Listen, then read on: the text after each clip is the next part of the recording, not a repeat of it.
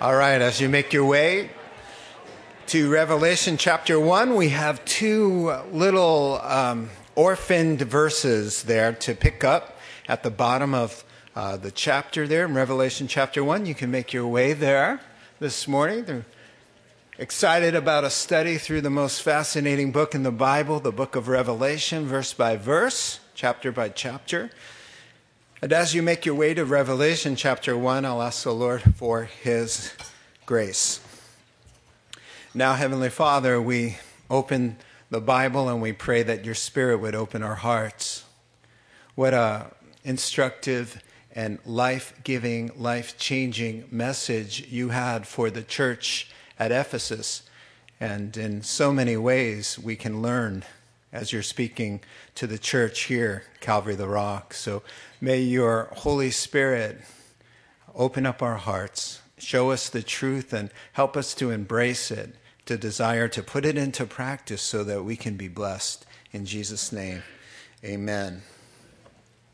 Well, I've mentioned to you that when a couple come to me for marital counseling or marriage problems, one of the things that I like to do somewhere over the course of our time together is to get them to start talking about how they fell in love. Those early days, maybe candlelight dinners or picnics in the park. I like them to rehearse how they met, those first dates, what they enjoyed about each other's company, what they admired in each other, what drew them together. Back in those special moments when there was a sparkle in their eye and a flutter in the heart and a joy at the prospect of sharing life together. Well, after their initial reluctance to say something nice about the other person, they begin to tell the story, and then inevitably the room warms up, countenances soften, and hearts open up because there's something rather powerful and genuine and special about first love. We could call it early love. Somewhere along the line, however, they lost that first love and they let the challenges of everyday life get in the way. Neglect or distraction, maybe sin, it happens. And in time they find themselves going through the motions and nothing a whole lot of fun about that for sure. Now, fortunately, first love is recoverable in marital relationships, and more importantly, in spiritual relationships when the loss of first love happens between a Christian and their Lord. Now, it's actually a problem an entire church congregation can have and struggle with. When you get a group of Christians who struggle in this area and you put them all together in a church, you have a big problem indeed, as we're going to see in this morning's text. In fact, let's pick up where we left off at the bottom of chapter 1 with those two verses that introduce chapter 2. Write, therefore, what you have seen, what is now, and what will take place later. The mystery of the 7 stars that you saw in my right hand, and of the 7 golden lampstands is this. The 7 stars are the angels of the 7 churches, and the 7 lampstands are the 7 churches. Now, to the angel of the church in Ephesus, write, these are the words of him who holds the 7 stars in his right hand and walks among the 7 golden lampstands. I know your deeds, your hard work, your perseverance. I know that you cannot tolerate wicked men, that you have tested those who claim to be apostles but are not, and have found them false. You have persevered and have endured hardship for my name, and have not grown weary. Yet I hold this against you. You have forsaken your first love. Remember the height from which you have fallen.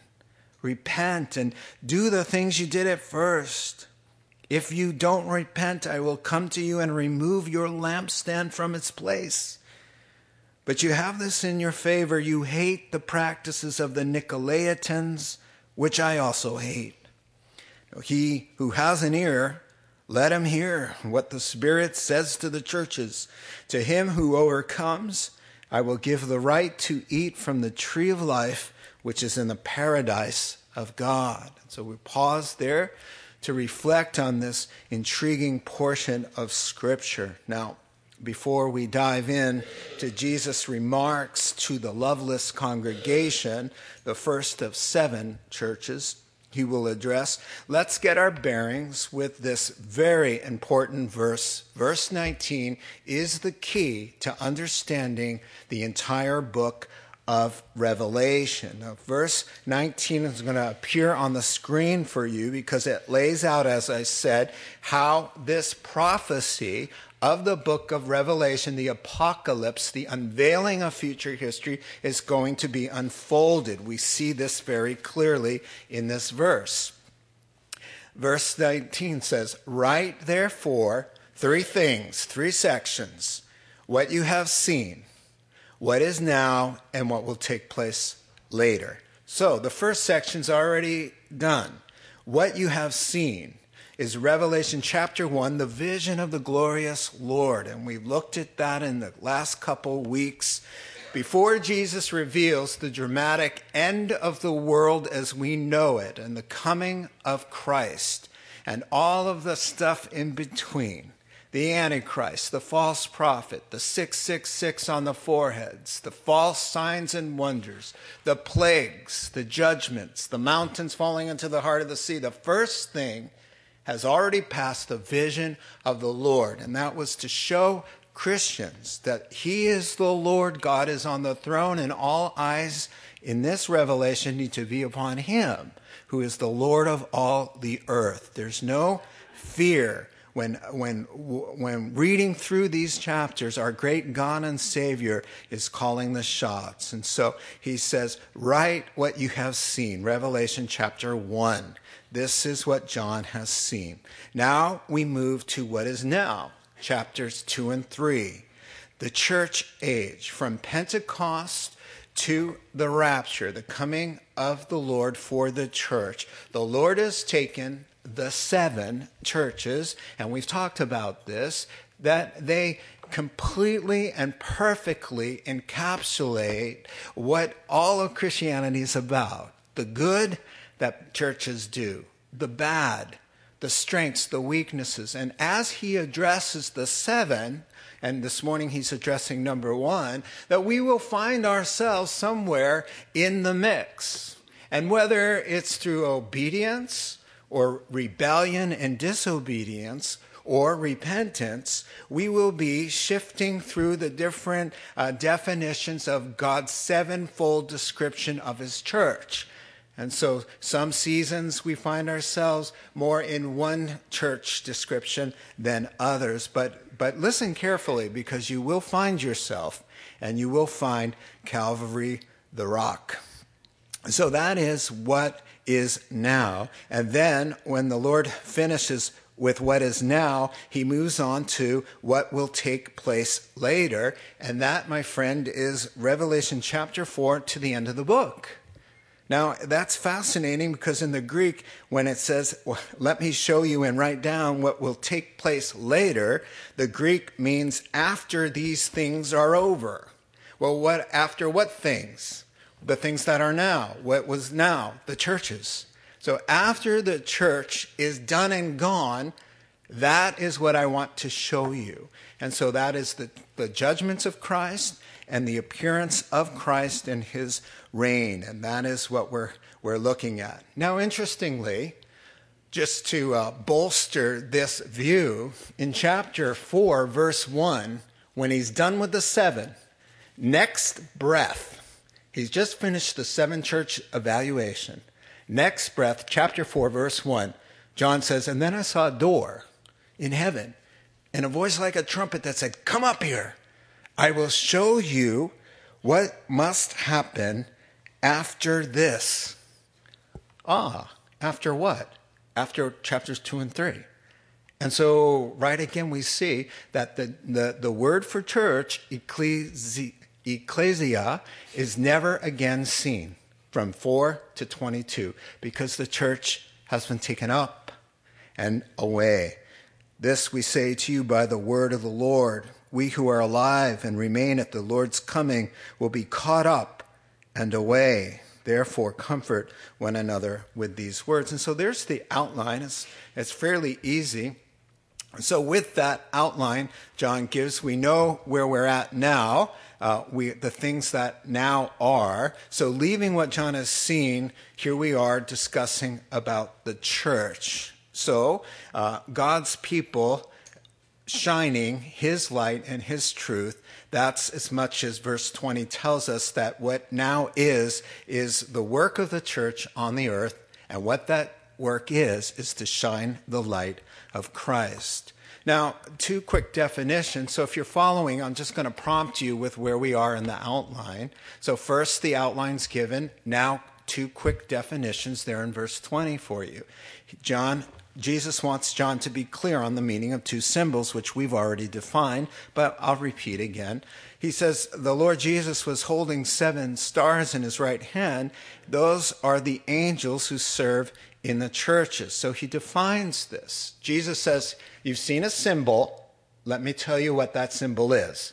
He wouldn't give you another symbol for a symbol. He's saying, here's a symbol. So in other words, we've come to believe that churches, as individual Christians, have guardian angels, that there is an angel assigned to Calvary the Rock to help the human leadership of the church find and understand the heart of the Lord. And so that is the first definition. And then the second one, the 7 lampstands. He says the 7 lampstands that you see are the churches. And what a beautiful symbol. You know, we're the light bearers. We're not the light. We don't generate the light. It's not our truth we share. We're the stand. And Christ is the light. And the gospel is what we are bearing to the world. John 12 and verse 46. Jesus gives the reason for his coming. He says, I have come into the world as a light, so that no one who believes in me should stay in darkness.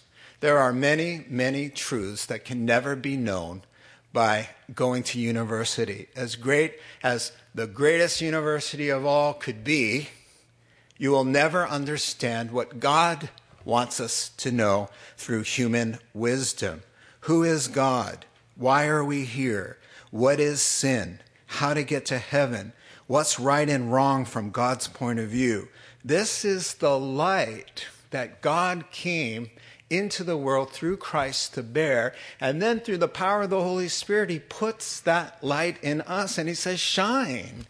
And that's really it. I mean, Paul speaking to the Philippians, do everything without complaining or arguing so that you may become blameless, pure, children of God, without fault in a crooked and depraved generation, in which you shine like stars in the universe as you hold out the word of life. And so Jesus says, hey, you can't hide a city at night on a hill.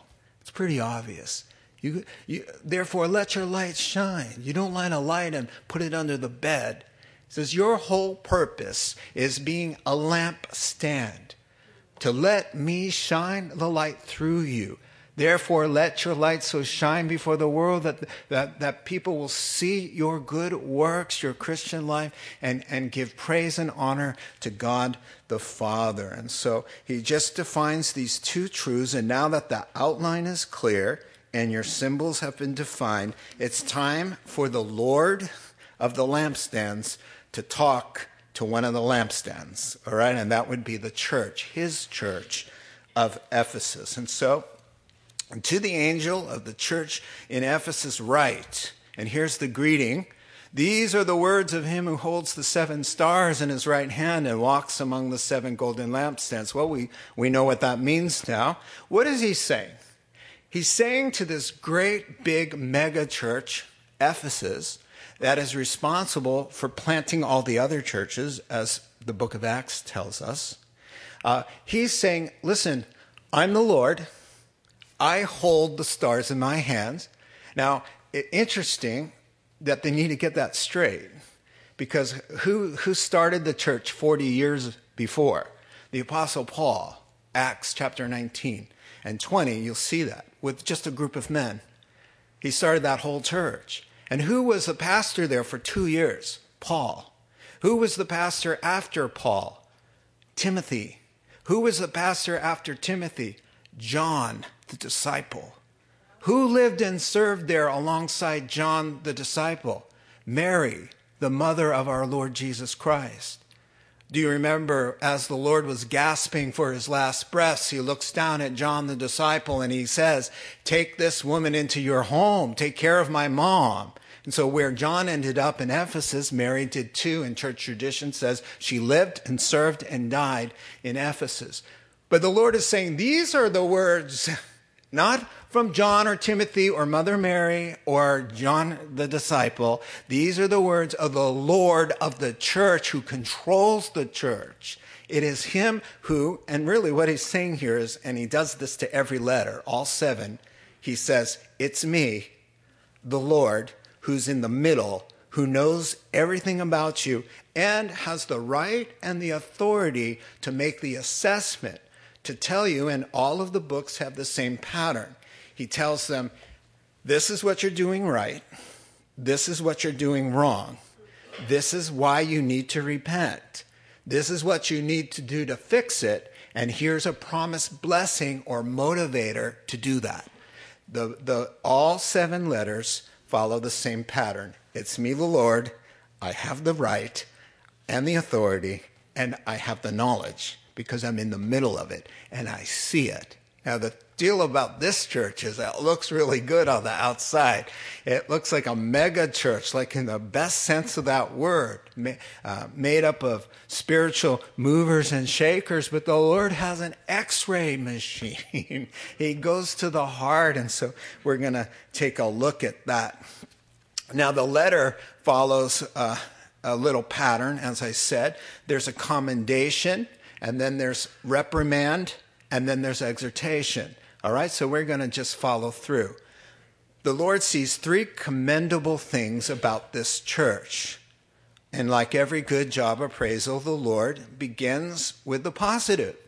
First, he says, they were hard, committed workers. Quote, I know your deeds, your hard work, your perseverance. So these Christians were activists. They were not couch potatoes. And it's always nice that he or she who's given a job appraisal starts with something positive. And the Lord has 3 nice things to say. Don't you hate it when your boss calls you in and you've been doing such a good job for maybe months and maybe years, but you never hear about it? Or the one time you mess up, he calls you in and you're sitting there and you get chewed out about that one thing. The Lord isn't like that. He says, hey, there are 3 things I want to say thank you. Good job. And the first one is your hard work. In the Greek, the word is kopos. It means intense struggles. Now, what will blow your mind is how outwardly good and right this church looks. That they can have such a severe problem and be commended for such admirable qualities of Christian service is something to really take to heart. Now, he also thanks them for their perseverance. The word in the Greek is to remain under, to be enduring, to be long-suffering. So what did it look like to do all this hard work? What did this church at Ephesus look like? Well, they were preaching the gospel. They were teaching Bible studies. They were in fellowship gatherings. They had outreaches downtown. They had prayer meetings. They had baptisms. They had usher and deacon meetings. They had food pantries. They were ministering to the poor. They were helping the downcast. They had missionaries. They had outreaches. They were busy. They had plenty of activity. And they did it with tireless effort, he said. Hard work, toiling in Christian service, and you haven't lost heart or grown weary. Thank you. You know who was really at home there? Not literally, but the Marthas of this world, of Luke chapter 10, Mary and Martha, the busy, let's get this done. And they did, and the Lord thanked them. The second commendation is about their doctrine. He said, your doctrine is orthodox. Thank you. I appreciate that. Orthodox means two words in the Greek, ortho, straight. Dox from the word belief or teaching. Straight up teaching. He says, man, I know that you cannot tolerate wicked men, that you have tested those who claim to be apostles but are not, and you found them false. Thank you. In other words, all those itinerant wackos, those false teachers who were knocking on everybody's door, they didn't have a chance at Ephesus. He says, you don't tolerate it for a second. He says, those speakers who want the platform, you interview them.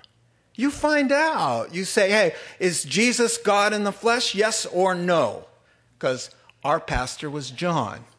We know about this. We know how to test you guys. Is he Lord or not? How about, does God always want us wealthy and healthy?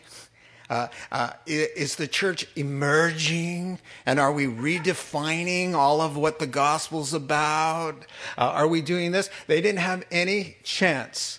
They'd excommunicate people who were divisive or unscrupulous business people, or if they were sexually immoral or lying or slandering. He says, you can't tolerate wicked men, especially in the clergy.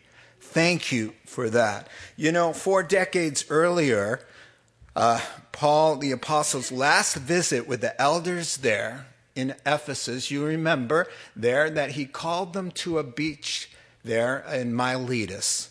And he said, I'm setting sail now. This is 40 years ago, same church. I'm setting sail and I'll never see your faces again. And they cried. That was the founding pastor. They loved him.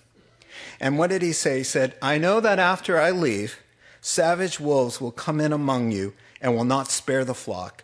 Even from your own number, men will arise and distort the truth in order to draw away disciples after them. So be on your guard.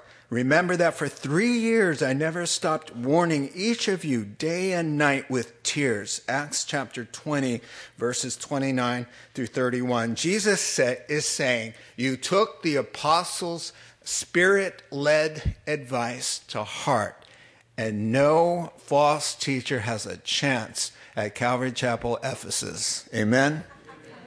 No way. And so, number 3, the last nice thing he has to say about them. He says the third thing here, you have persevered and have endured hardship for my name and have not grown weary. Again, mind-boggling that he can say these kinds of beautiful, admirable things about a Christian community when they are so lost and about to come undone. Take it to heart. So what did he say? He's saying the city's against you, you keep going. Your family's denounced you and have split because of Jesus, and you keep going. You've lost your reputation. They mock you. They ridicule you. You've lost your business opportunities. You've been persecuted. Some of you are in jail. And you keep serving. Thank you. Perseverance in hardship. And listen what he says. For me. You've done that for me. For my name's sake. Thank you. So far, your evaluation, A+. Now, with eyes of flame, the Lord says, that terrible 3-letter word, but. One looming large debit that is going to swallow up all that credit. So time for reprimand. If you're taking notes, we've moved from commendation to reprimand. Here it is in your text. But yet I hold this against you. You have forsaken your first love. Remember the height from which you have fallen. Repent and do the things you did at first. If you don't, I'm coming to you and I'm going to remove your lampstand from its place. Here's a paraphrase, a little bit extended, to get a little bit more of the nuance. So he's saying, despite all this good, busy Christian activity, I've got a major problem with you. What happened to me and you? To the love that we first shared, you left me. You left me for truth and for causes and for orthodoxy. What about me and you? Think about how far from our passionate early days you have drifted. You need to change this and turn this around. Start doing the kinds of things you used to do when we were intimate. If you don't, you'll totally lose your effectiveness. You'll stop shining.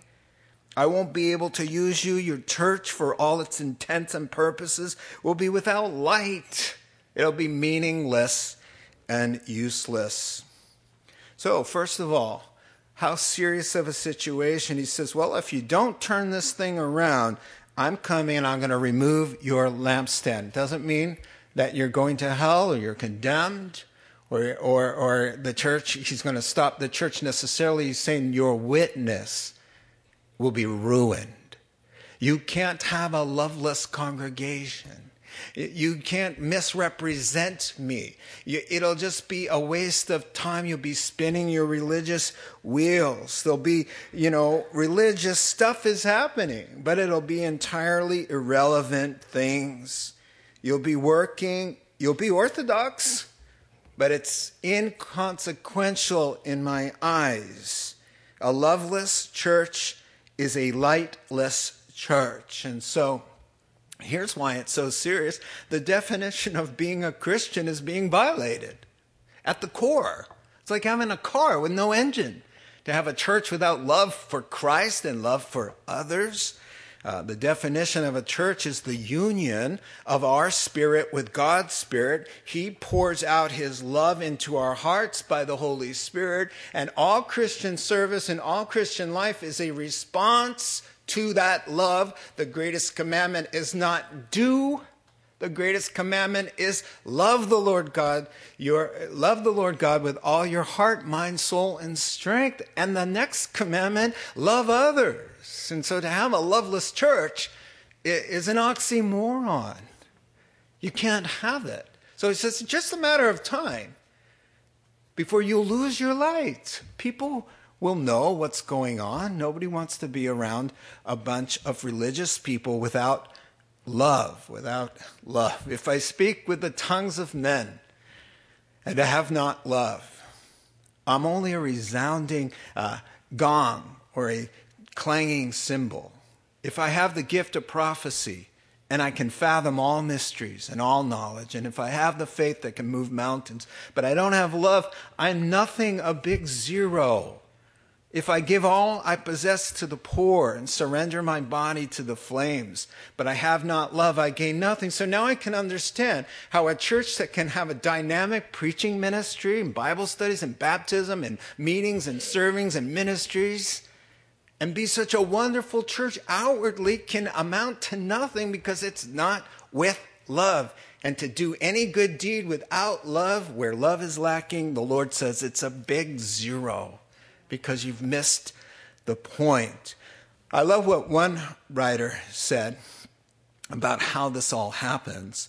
He said, gradually there comes an almost imperceptible shift of focus. We can't even notice it. We get busy. It becomes about outward appearances and right behavior instead of a love that leads and directs and makes alive. Gradually our position and our status, the longing for approval by others, and our good image begins to take the first place. So though the Lord's not first in our hearts, we just keep on doing the Christian things, but for the wrong reasons, and we drift into loss of first love. You know how it is, like the church at Galatia. Galatians chapter 3 and verse 3.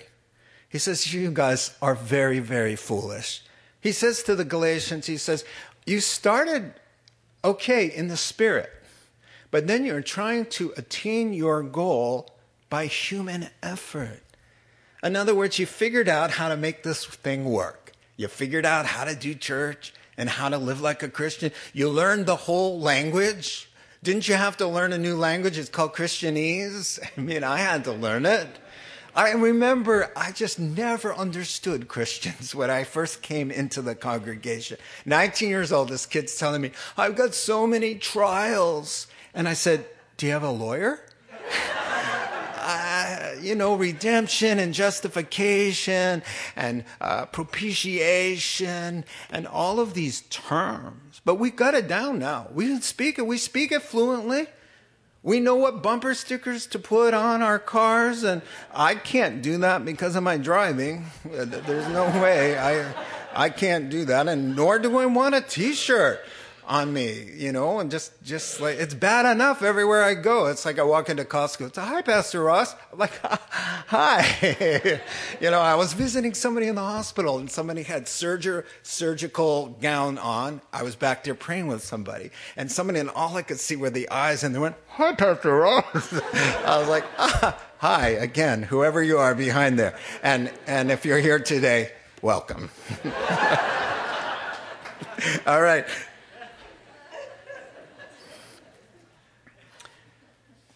We go into duty. Let's get this done. He says, thank you for getting it done, but you left me in the dust. I am the Lord. Wasn't this about us? But you're really good at doing stuff. But I just asked you, could you just be in connection with me? That's the definition of what a Christian is. The vine and the branches together, life-giving love and sap flowing. It's not about doing. From this love comes the doing, but you got the doing without this. He said it's just a matter of time before you just wither away and your light is diminished. We all know what he means by first love, I hope, and I'm going to call it honeymoon love. Now, a lot of you are thinking, oh, come on. That's not idealistic. I mean, come on, really? It's not realistic, I should say. Well, it's true that love within a marriage really settles and becomes more mature and less dependent on emotional prompts. It's true. But there's no excuse whatsoever for a passionless marriage, no matter what anniversary you're celebrating. You can have passion up until your 80s and 90s. You fall more and more in love. Remember the soft-heartedness, the tender conscience, the quick obedience. Man, you talk to somebody, getting baptized. When they're standing before the congregation, they can't even stop from choking up big, strong guys. I remember Phil was standing there just clearing his throat and trying to just put it into words. I was going to hell. I had resisted God for years. And why me? The love of God touched me, found me where I was at, helpless, pathetic, stubborn, sinful. And the grace and mercy of God came to me, not because I did anything good, but because I was so miserably lost, and he lavishes this love and this destiny on me. They can't even talk. And everything about their life is fresh and living and alive. That's first love. He says we need to live in that. I remember 6 months after my dramatic conversion with my brother there, 1979. 6 months after that conversion experience I tell you about, I ended up at Bible college. It was so fast and furious. And when I got to the dorms, I was just talking. Oh, my word, there's a heaven, there's a hell. Oh, and God has appeared to me, and he's talked to me, and I'm going to be in the ministry, and praise God, hallelujah. And this is who I used to be, and this is who I am now. And a guy, never forget, I know his name. I know where he was sitting in the dorm room when he said it. Just seared me. He said, don't worry, you'll calm down. And I remember thinking, I'm sorry, what an evil thing to say. And I remember resisting it with all my heart, that the Holy Spirit said, don't you ever calm down like him. No way. Lord, save me from him and everybody like him. I'm sorry. Amen. Amen. It doesn't mean you act like an irresponsible fool or that you're running around being obnoxious, but that you're burning bright for the Lord Jesus Christ who's alive and well and taking you from the pit of darkness and translated you into the kingdom of light, into his dearly loved Son's kingdom, where you're headed to heaven now. That love needs to permeate our being and overflow everything. And so that's what it is. Can I give you a couple symptoms of when you've left it? And by the way, the word isn't to lose your first love. Oh, no. It's not to lose your love. The word is you've left your first love. Just in case you just think it was an accident. Oh no, you were fully intending. You made a choice.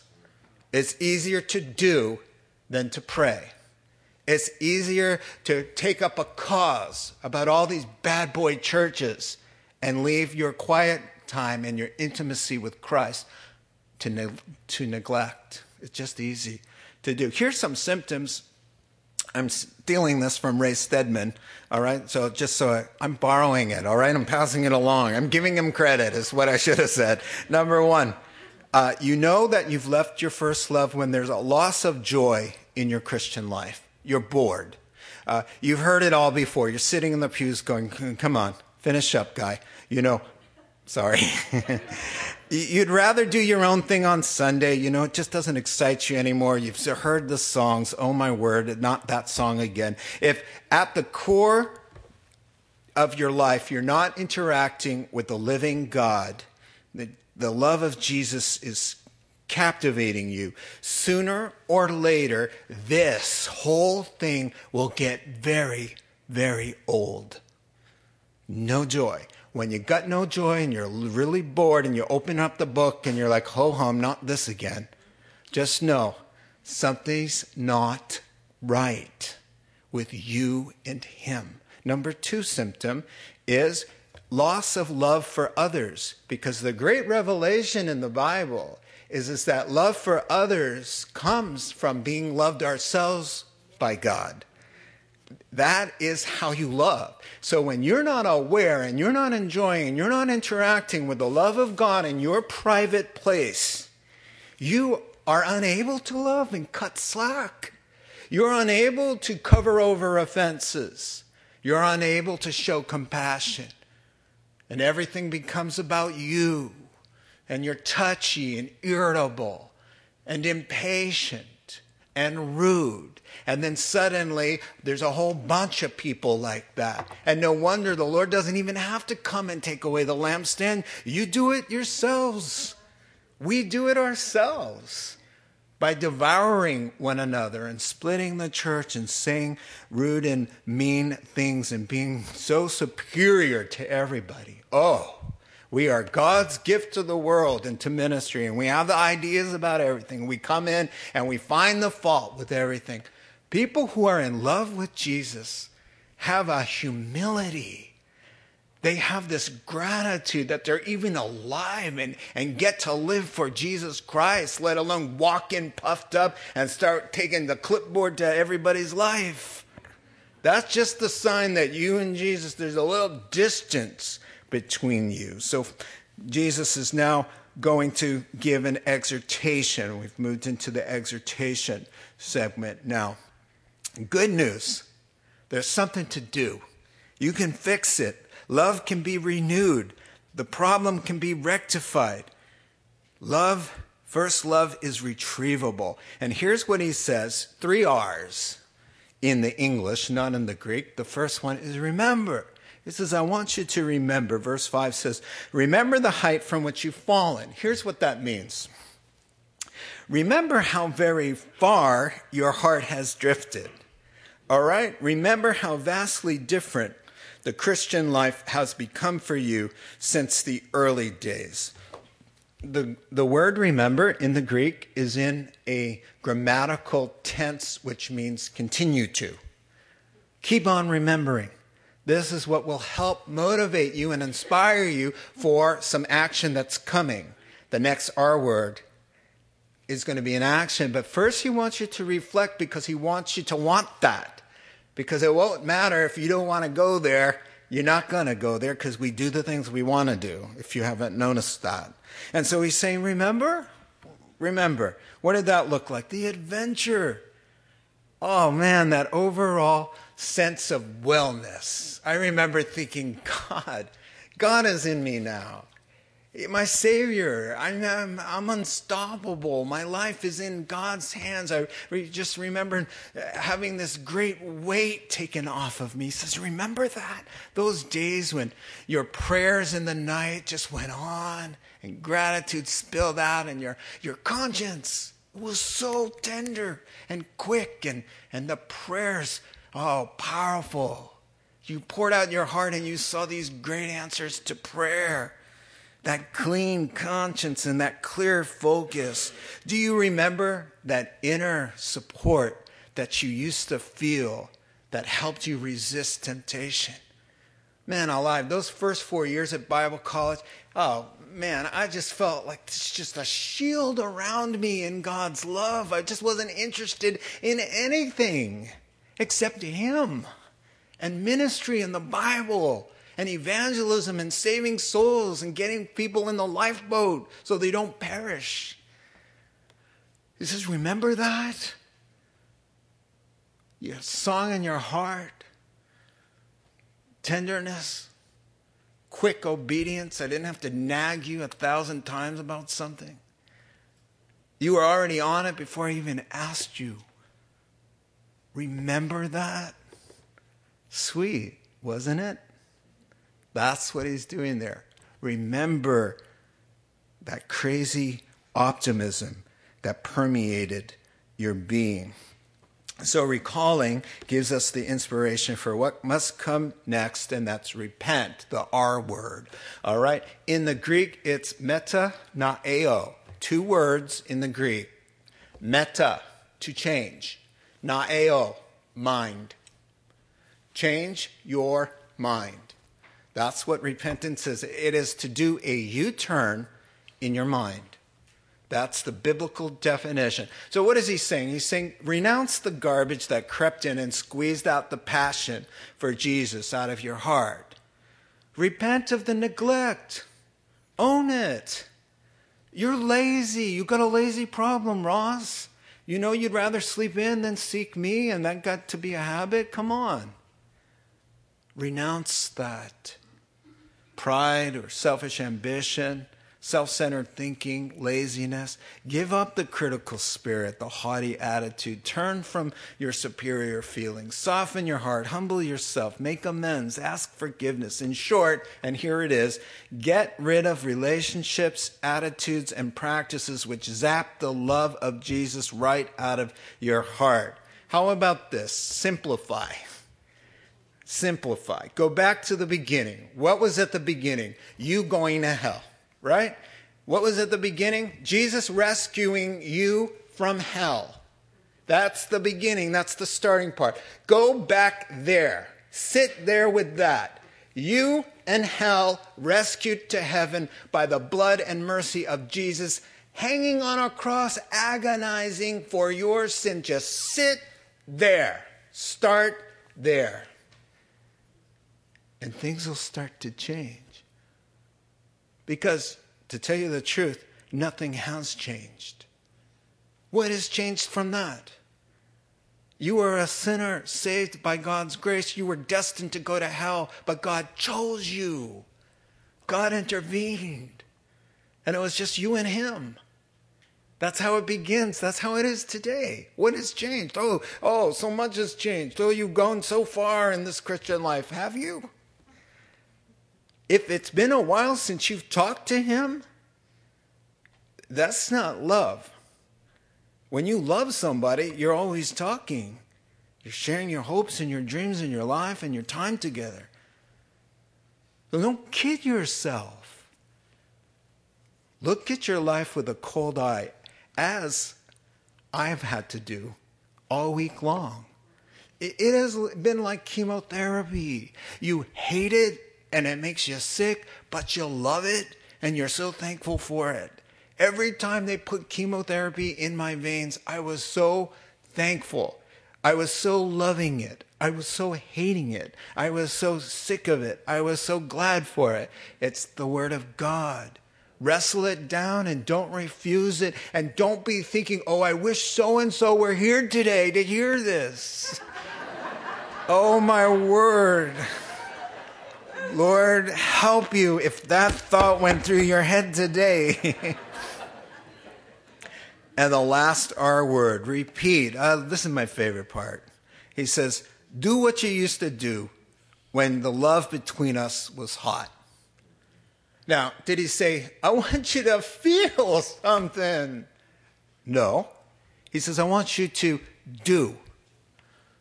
And by doing, your feelings and your emotions will follow. There's a term for that. It's called acting into feeling. A therapist many years, 25 years ago or more, told me this. It was beautiful. I told him, oh man, my relationship with my dad, it's terrible. He's a Christian now, but there's so much baggage and there's no emotions and we don't talk and I wish it were better. And he said, act as though it were better. Act like you have a good relationship. Well, what do you mean? I don't feel like, I didn't ask you what you feel like doing. I'm telling you how to fix it. I want you to behave like your dad and you have been reconciled. Try it out. So, when my mom called me, I said, hey, we're about to hang up. Hey, is Dad there? Yeah, he's sitting right here. Can I say hi to him? Yeah. Hey, Dad, I didn't want to call and just talk to Mom or without saying goodbye to you. Bye, Dad. Good night. On his birthday, card. Dad, I just want to thank you for 3 good things I've seen in your life. When we'd visit, I'd stand up and I would hug him. And he would stand like this. Like, what's happening? Get away from me. You're in my airspace. And I'd give him a big hug. Why? Did I feel like giving him a big hug? I'll tell you what. After the hugging and the cards and the phone calls, my heart changed. My feelings came. I started to think of him as was true. A victim of terrible abuse himself. What a story my dad had, and it made it sense to me, and now I started to have compassion. And then, of course, my action in faith started to change him. And so it was win-win. So the Lord says, hey, I'm not asking you to feel anything. I'm asking you remember what you used to do? Do that.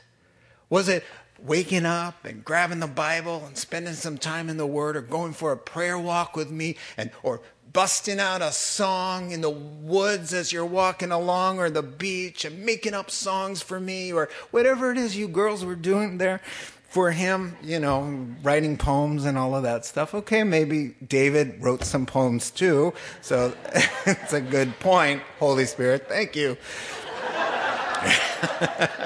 You don't have to say anything. He's on me. He's just telling me, whoa, bad line there. Now, I'm going to take some time just to say I love the simplicity of God.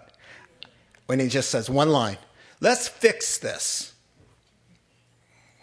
Do what you used to do. What? Can it be that simple? Really? And I'll be like in first love again? It can't be that easy. Yeah, it can. Now, there's this theory about when you, let's say, using the analogy of falling into a hole, right? Well, you could be thinking, how did I get in the hole? Did someone push me or did I jump in myself? And by the way, you jumped in yourself. Why am I in this hole? How deep is the hole? How did the hole get here? Is there something I like about holes? How is this hole, being in this hole, serving me right now? That's a good psychotherapy line. All right? You can spend chapters and chapters and chapters. You know what the Lord says in this whole analogy? Climb out. But I don't feel like it. Did I ask you if you felt like it? Climb out. So what did you used to do? I'll let you decide. Did you used to talk a lot about Jesus? Give your testimony? Were you really selective about your music you listened to and the shows you watched and the movies? You remember all of that? He's saying, do that. Make a list. Remember. And start doing it. He says, don't worry. The feelings will come. And then closing out here, just beautiful encouragement. And then just wonderful. He says, and by the way, thank you for hating the practices of the Nicolaitans. Me too. Now, this is amazing to me. He didn't put it in the commendation section for a reason. He wants it to stand out.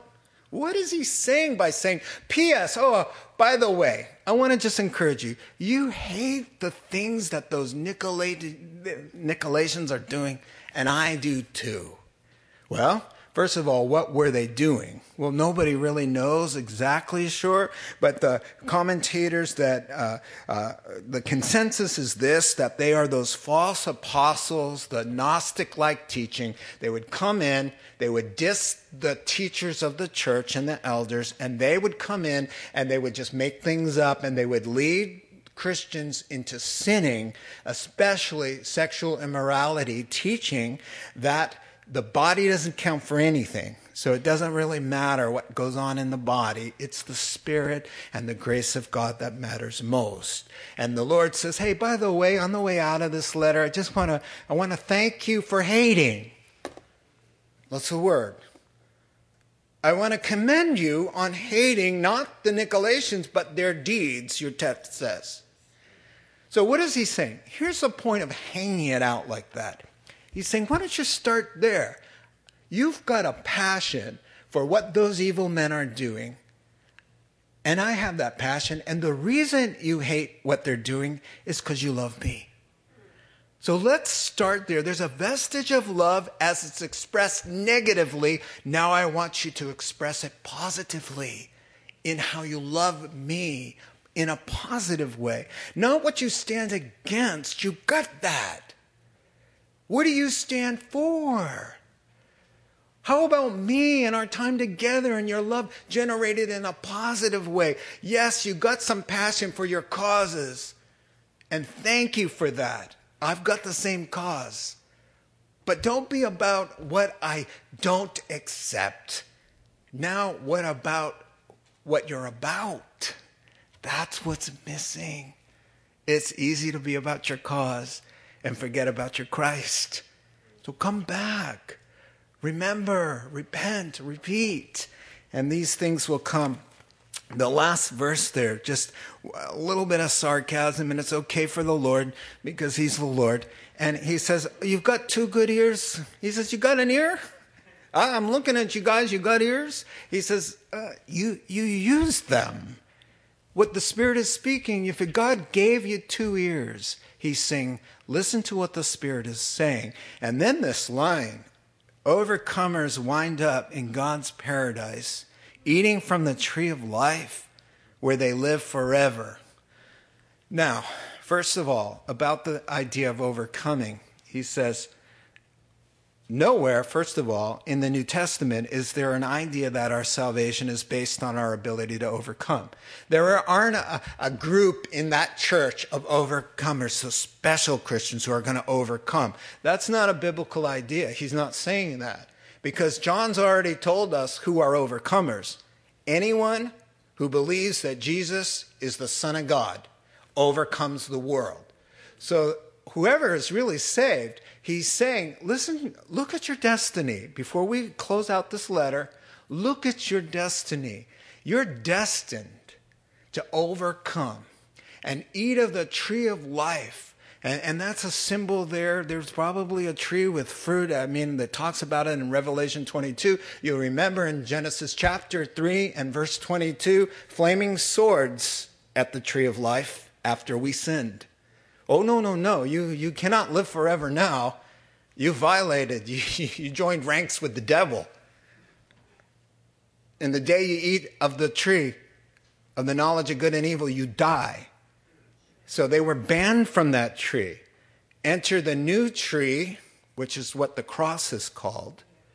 That's the tree of life. If a man or a woman eat of that tree in this life, you will overcome. That's your destiny. And you will, in the fuller sense of the idea, eat of eternal life and have that fulfilled in the world to come. Whoever believes, by faith, we are made overcomers. Let's pray together.